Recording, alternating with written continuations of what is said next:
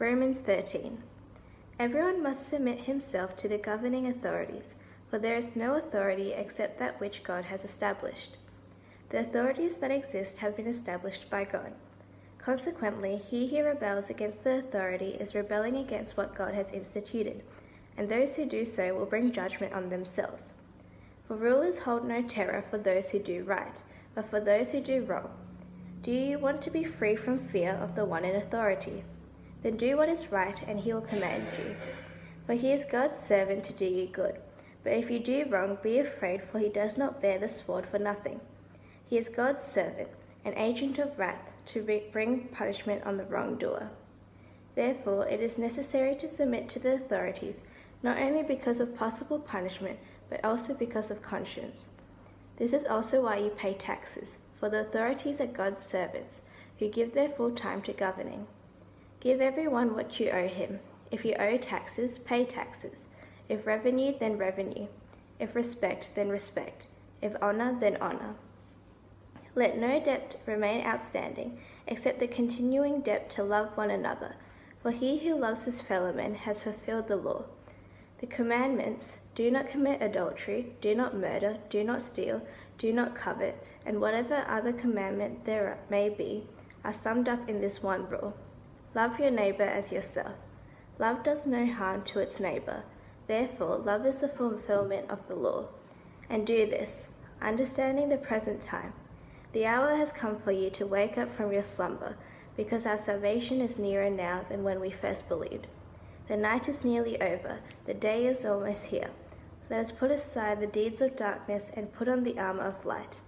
Let us behave decently as in the daytime, not in orgies and drunkenness, not in sexual immorality and debauchery, not in dissension and jealousy. Rather, clothe yourself with the Lord Jesus Christ, and do not think about how to gratify the desires of the sinful nature. Let's talk about government and taxes. Two topics, I guess, that many of us like to talk about because they affect our lives, or at least they will one day. One, well, there's a wide variety of opinions among us. Some are libertarian, some more socialist. Some of us love ScoMo, some of us are not quite so sure. But the other topic, I think we're all united. We don't like them, whether it's income tax or GST or the upcoming COVID levy that I'm sure is going to come. Taxes, they take my money and put them in somebody else's pocket. ScoMo gets it. I no longer have it. Well, whatever your take, the Apostle Paul is sure to get under your skin in this chapter, in Romans chapter 13. We're living through a period of COVID pandemic, and governments have been much more in the spotlight while this has been going on. We all watch the news, we follow what's happening with the news conferences, and there's ScoMo and there's the chief medical officer, and they've got graphs and figures and orders to lock down, and their decisions affect our daily lives. I wonder how you've been reacting to that when government orders you to stay home, except for essential trips. Do you comply? Do you comply reluctantly?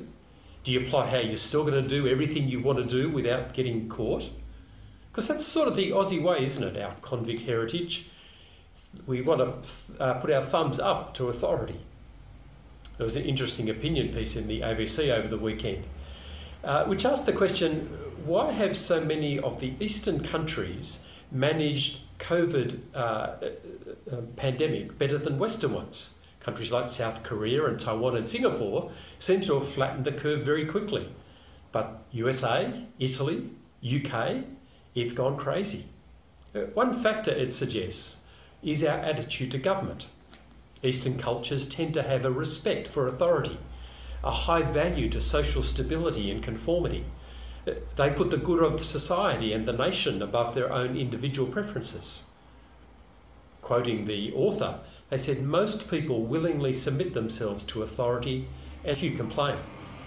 But Western nations are quite different. There's an innate resistance to the intrusion of governments into our lives. So when the Italian government imposed lockdowns, many simply ignored it. In the first week of lockdowns, more than 40,000 people were prosecuted for flaunting the rules. Sydney, Bondi Beach got flooded with people. In the US, there's been mass protests, and I've noticed on TV, most of the protesters are not keeping their social distancing. We seem to feel free to give government the bird when we don't like what they do. It's our right, isn't it? Of course, we prefer not to get caught because that might cost us some of our hard-earned money. Which brings us to Romans chapter 13. The topic for the first half is how Christians relate to the governing authorities and paying taxes. Now, before we explore the chapter, we need to remember the context. If you were with us last week, we saw that Paul begins this section of Romans in chapter 12 with these verses. I urge you, brothers and sisters, in view of God's mercy, to offer your bodies as a living sacrifice, holy and pleasing to God, which is your true and proper worship, your rational worship, the only proper, reasonable response and worship of God is to offer our total selves to God. Remember, it's a response to God's mercy. It's not a way of winning God's mercy, but as the grateful recipients of God's incredible, unbelievable kindness to us in Jesus, we offer ourselves as living sacrifices. Our bodies to our Lord God in undying loyalty and service, giving all of ourselves, our capacities, our resources, our time, our energy, all the time, 24 hours a day, 7 days a week, 52 weeks a year, totally at his disposal. Anything less is unworthy of God. Just 30 minutes of singing praise songs is not worthy of the God who created us and redeemed us. But if I give myself to God, what does he want with me? What's he going to do with me? Trash me? Exploit me? Send me as an errand boy? No, verse 2, don't be conformed to the pattern of this world, but be transformed by the renewing of your mind. Then you'll be able to test and approve God's will, his good, pleasing, and perfect will.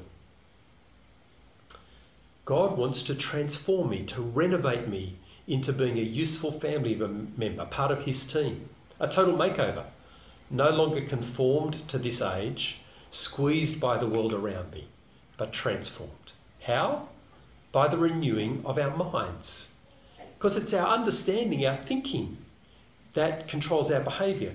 If we understand and think differently about everything, we'll be transformed. Well, how do I worship God in the sphere of governing authorities?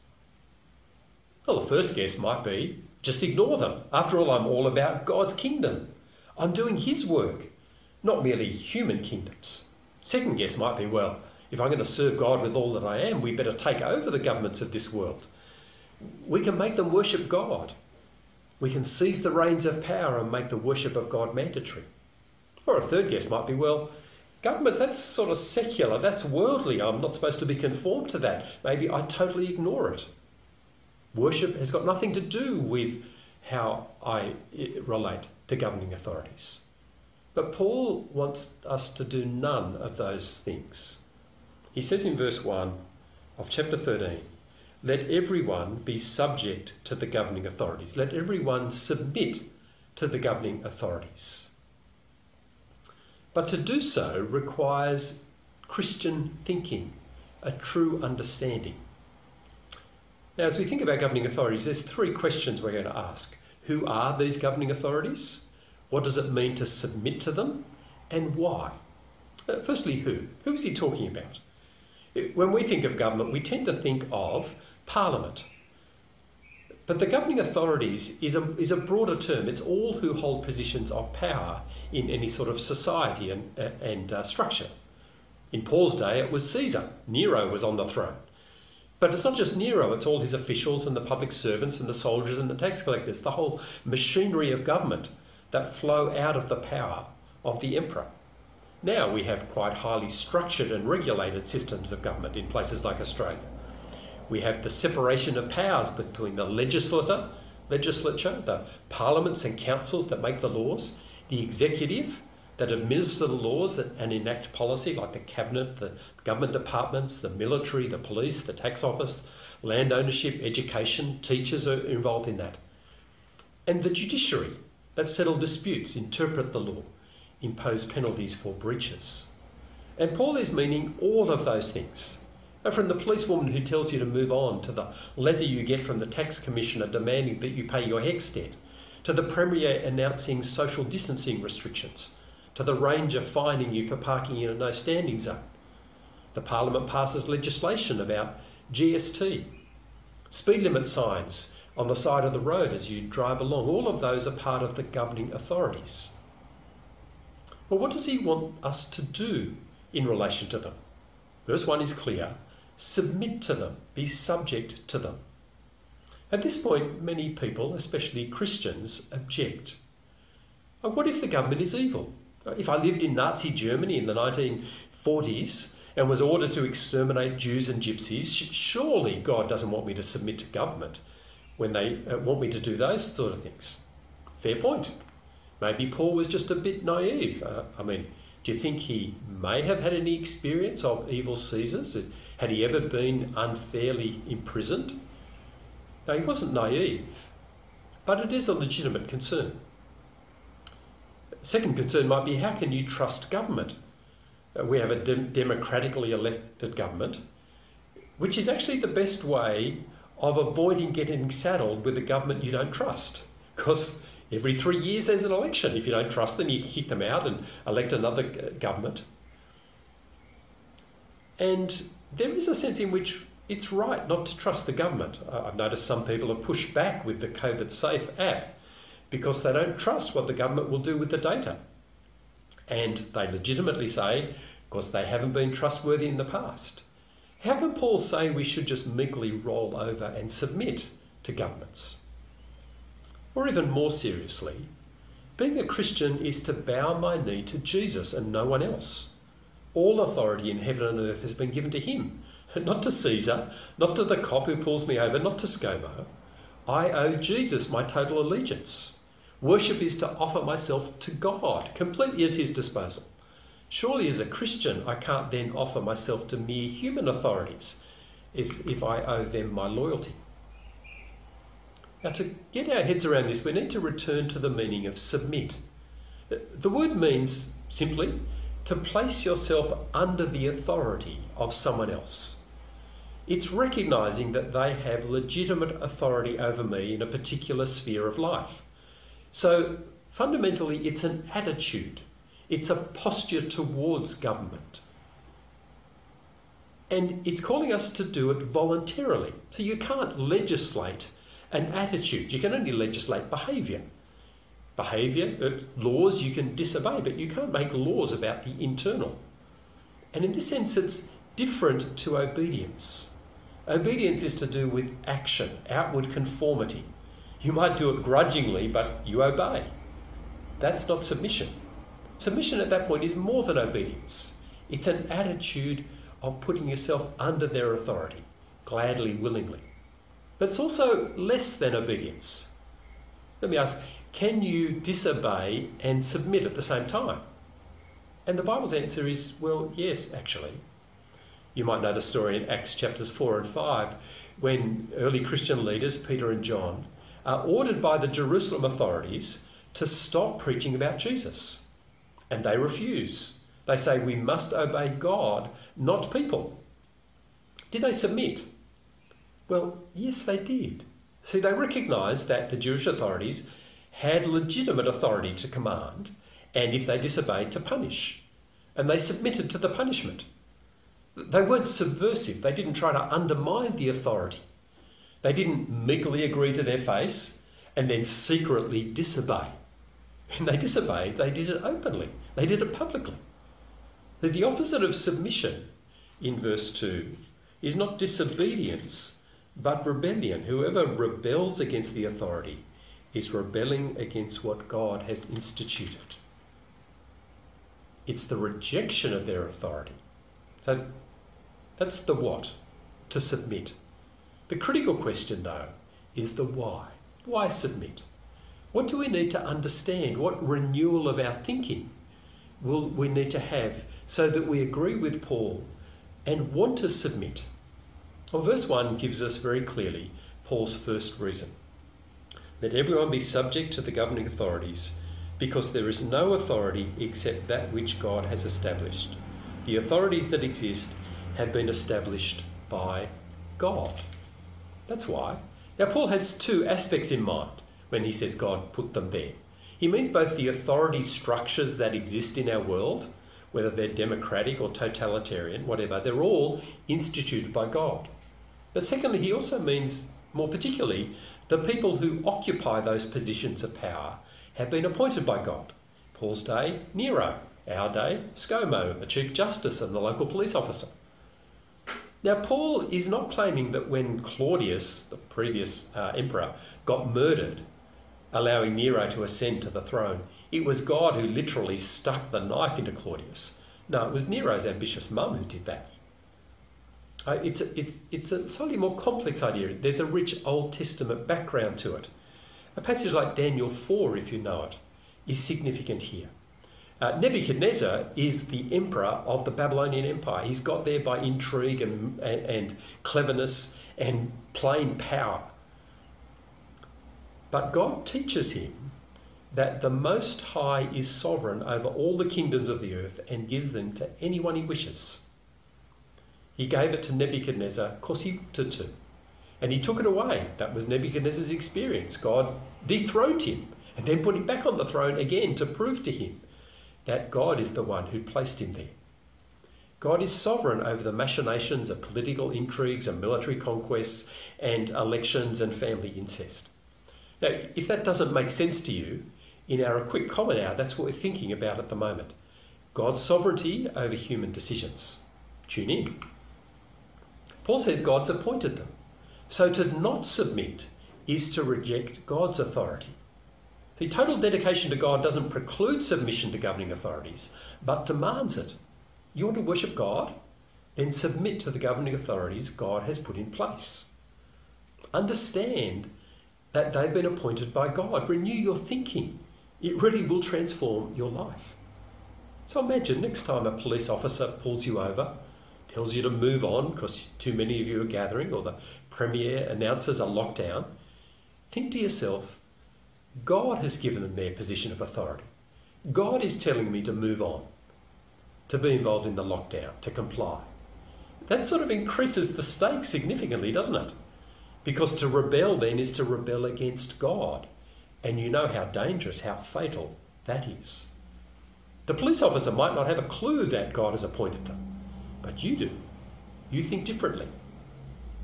And this understanding helps us to answer the question Paul doesn't ask. What if the governing authorities command you to do something that is directly, unambiguously against God's will, like murder your mum or abort an unborn baby? Notice, as Paul describes it, there's a hierarchy of authorities. God appoints governing authorities. He entrusts authority to them over me. So if they command you to disobey God's authority, that's an illegitimate command. They should be disobeyed, but submissively, not undermining their right to give such commands. But why does God appoint governing authorities over us? Why does he want authority structures in his world?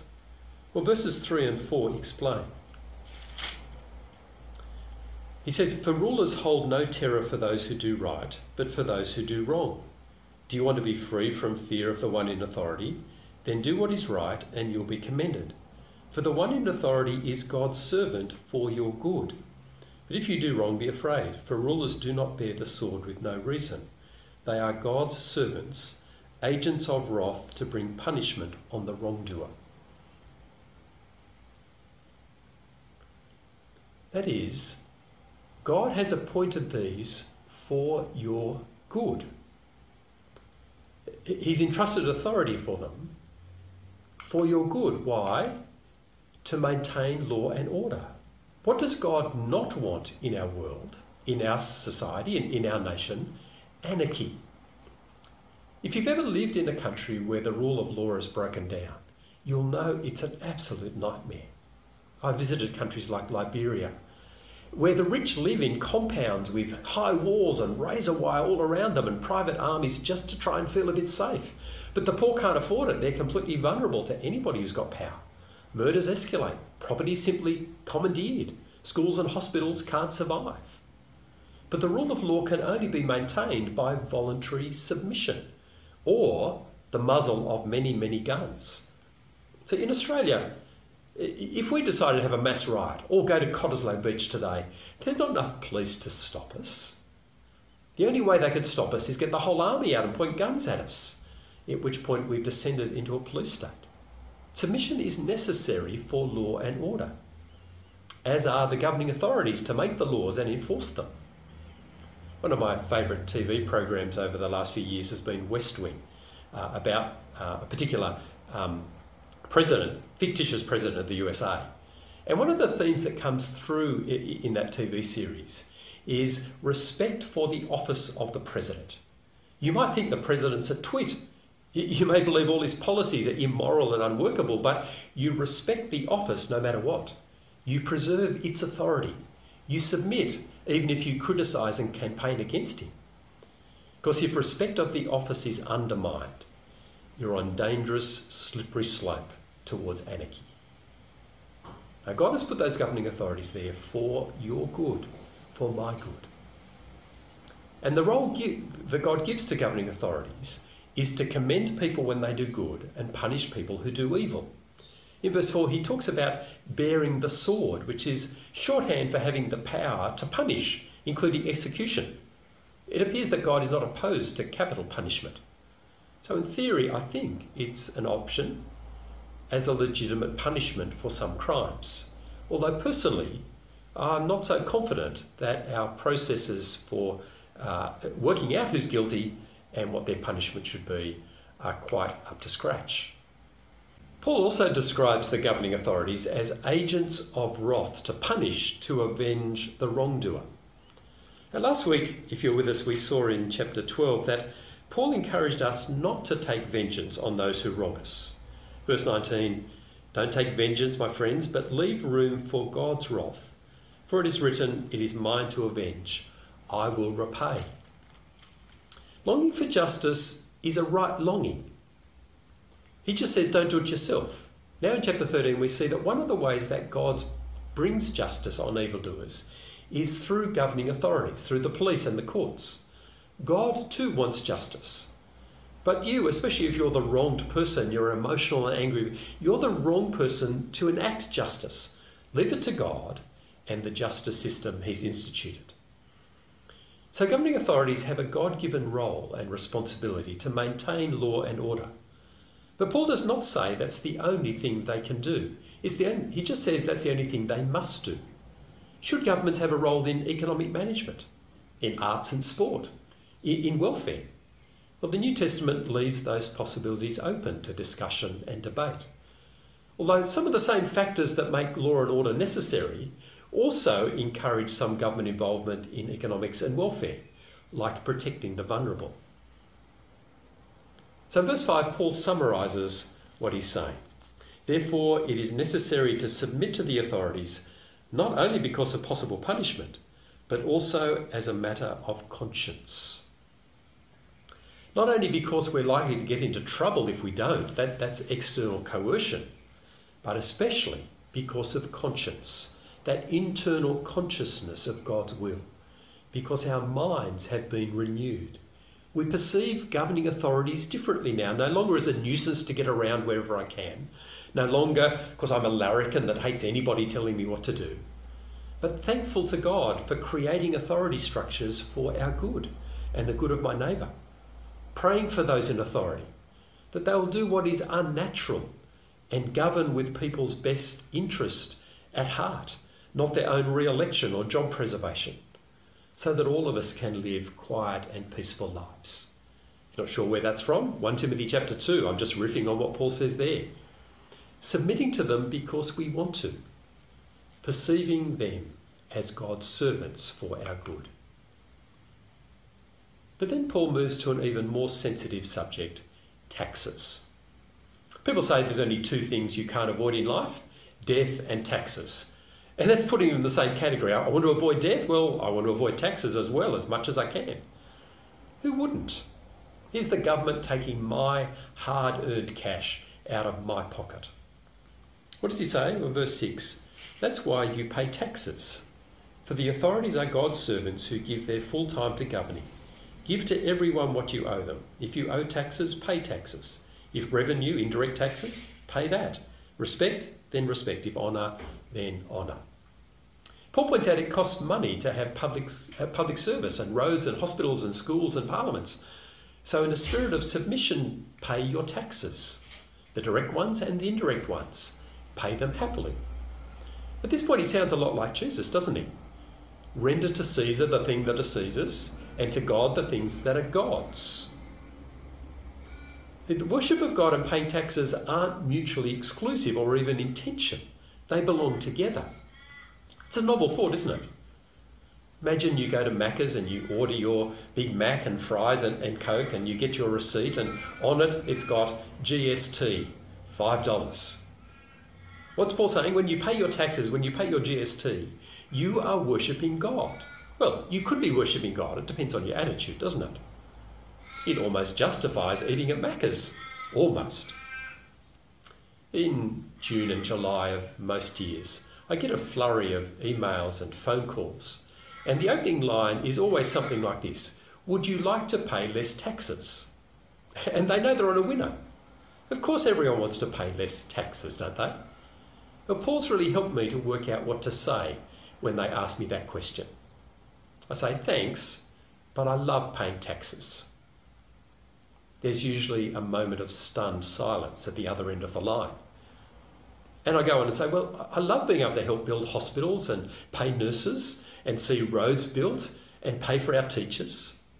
At that point, they normally just hang up. They know I'm a hopeless case. Has your mind been renewed yet?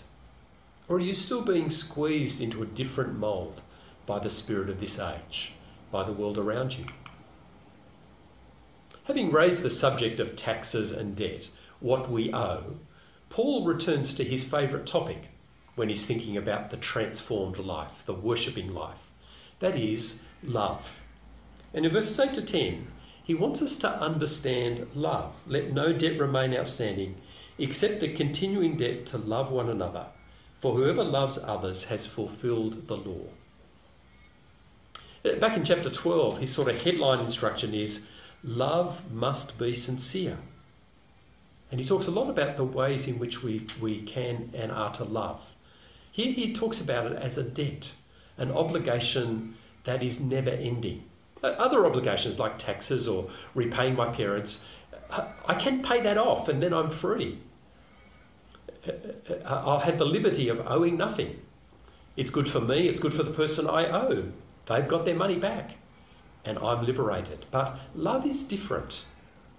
Love is something that I'll never pay off. I'll never be able to say, done, I'm free from that obligation. No, because what is good for you is that I keep loving you day after day after day. Has it happened for you yet? Has that revolution happened where your world, your dreams, your aspirations no longer centre on you, but reach out to others? If you offer yourself to God as a living sacrifice, what does God want you to do with your time, your energy, your gifts?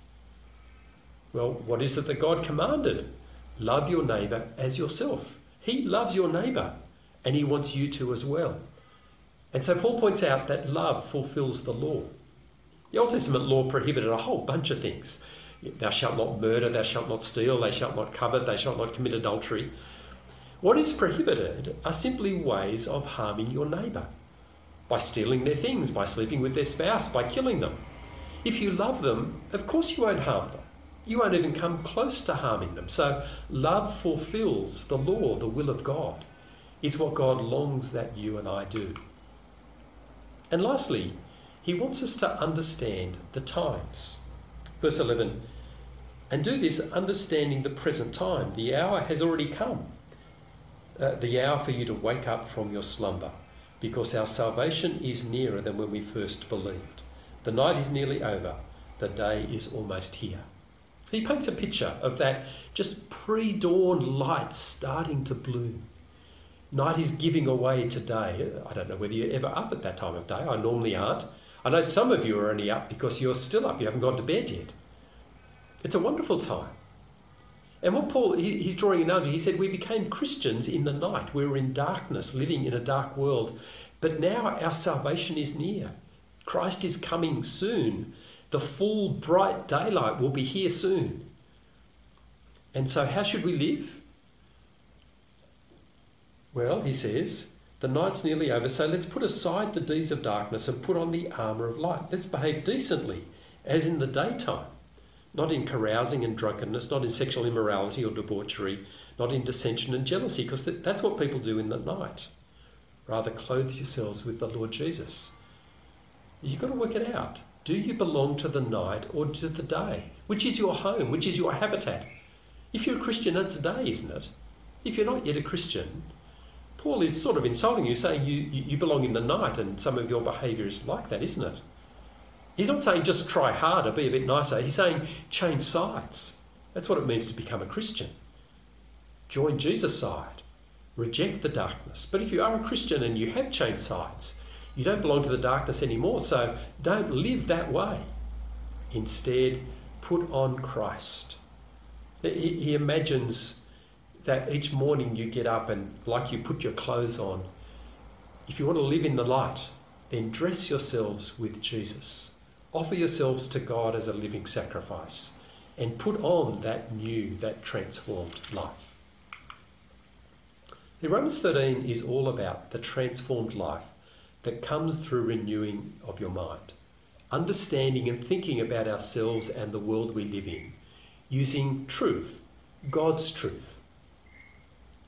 And I guess that potentially the most revolutionary part of chapter 13 is what Paul says about governing authorities. Submit to them. Doesn't mean you have to trust them. You can submit without trusting. It doesn't mean they need to be doing a good job, at least in your eyes. God calls us to submit even when they're doing a lousy job. It doesn't mean I can't vote them out at the next election, but it will affect the way I engage with them and pray for them in the meantime. I reckon this is pretty big for us. It goes against the grain to submit. We love our democracy partly because it gives us a sense that I'm in charge here, not the politicians. I vote them in, I vote them out. If they don't do what I want them to do, then I'm in control. And I think COVID has been this helpful prod. We start to realise we need government. I'm so thankful that we have governments that have been willing to make a few unpopular decisions about lockdowns and closing borders for our good. I'm not pretending they don't have other motives, but at least some of their motives seem real. Some of their decisions grate with me. I was set to travel at Easter and in June and in October. It's probably all gone out the window now and a fair bit of money with it. You too? Well, what will you do? Will you let that grating lead to rebellion? Or to overt resistance or to passive aggression?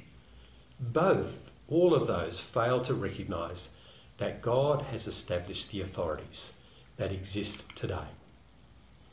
One temptation for us, I think, is to undermine what Paul is urging us to be by killing it with 1,000 qualifications. But Tim, they use the taxes to pay for abortions. I can't support that. But Tim, what if the government said we couldn't worship Jesus? Should I obey them then? But Tim, some governments are so bad, surely we should overthrow them. Maybe Paul only said this while Rome was treating him well. After all, books like the book of Revelation seem to damn Rome as Babylon, that wicked city that leads people astray and persecutes Christians. There are more pessimistic attitudes towards governing authorities even within the Bible. They're all valid questions, but they do not negate what Paul is plainly saying here. Submit to governing authorities because God has put them in place. Will you worship God by submitting to these authorities he's appointed? Will you renew your minds, renewing how you think about the police officers and the politicians and the tax collectors, so that submitting becomes a joy, paying taxes becomes a delight? Will you pray with me? Father, please renew our minds. Help us to see things, to perceive as you see them, as you've made them. Give us the humble willingness to submit to those authorities you've put in place and gladly pay our taxes in love for our neighbour. Amen.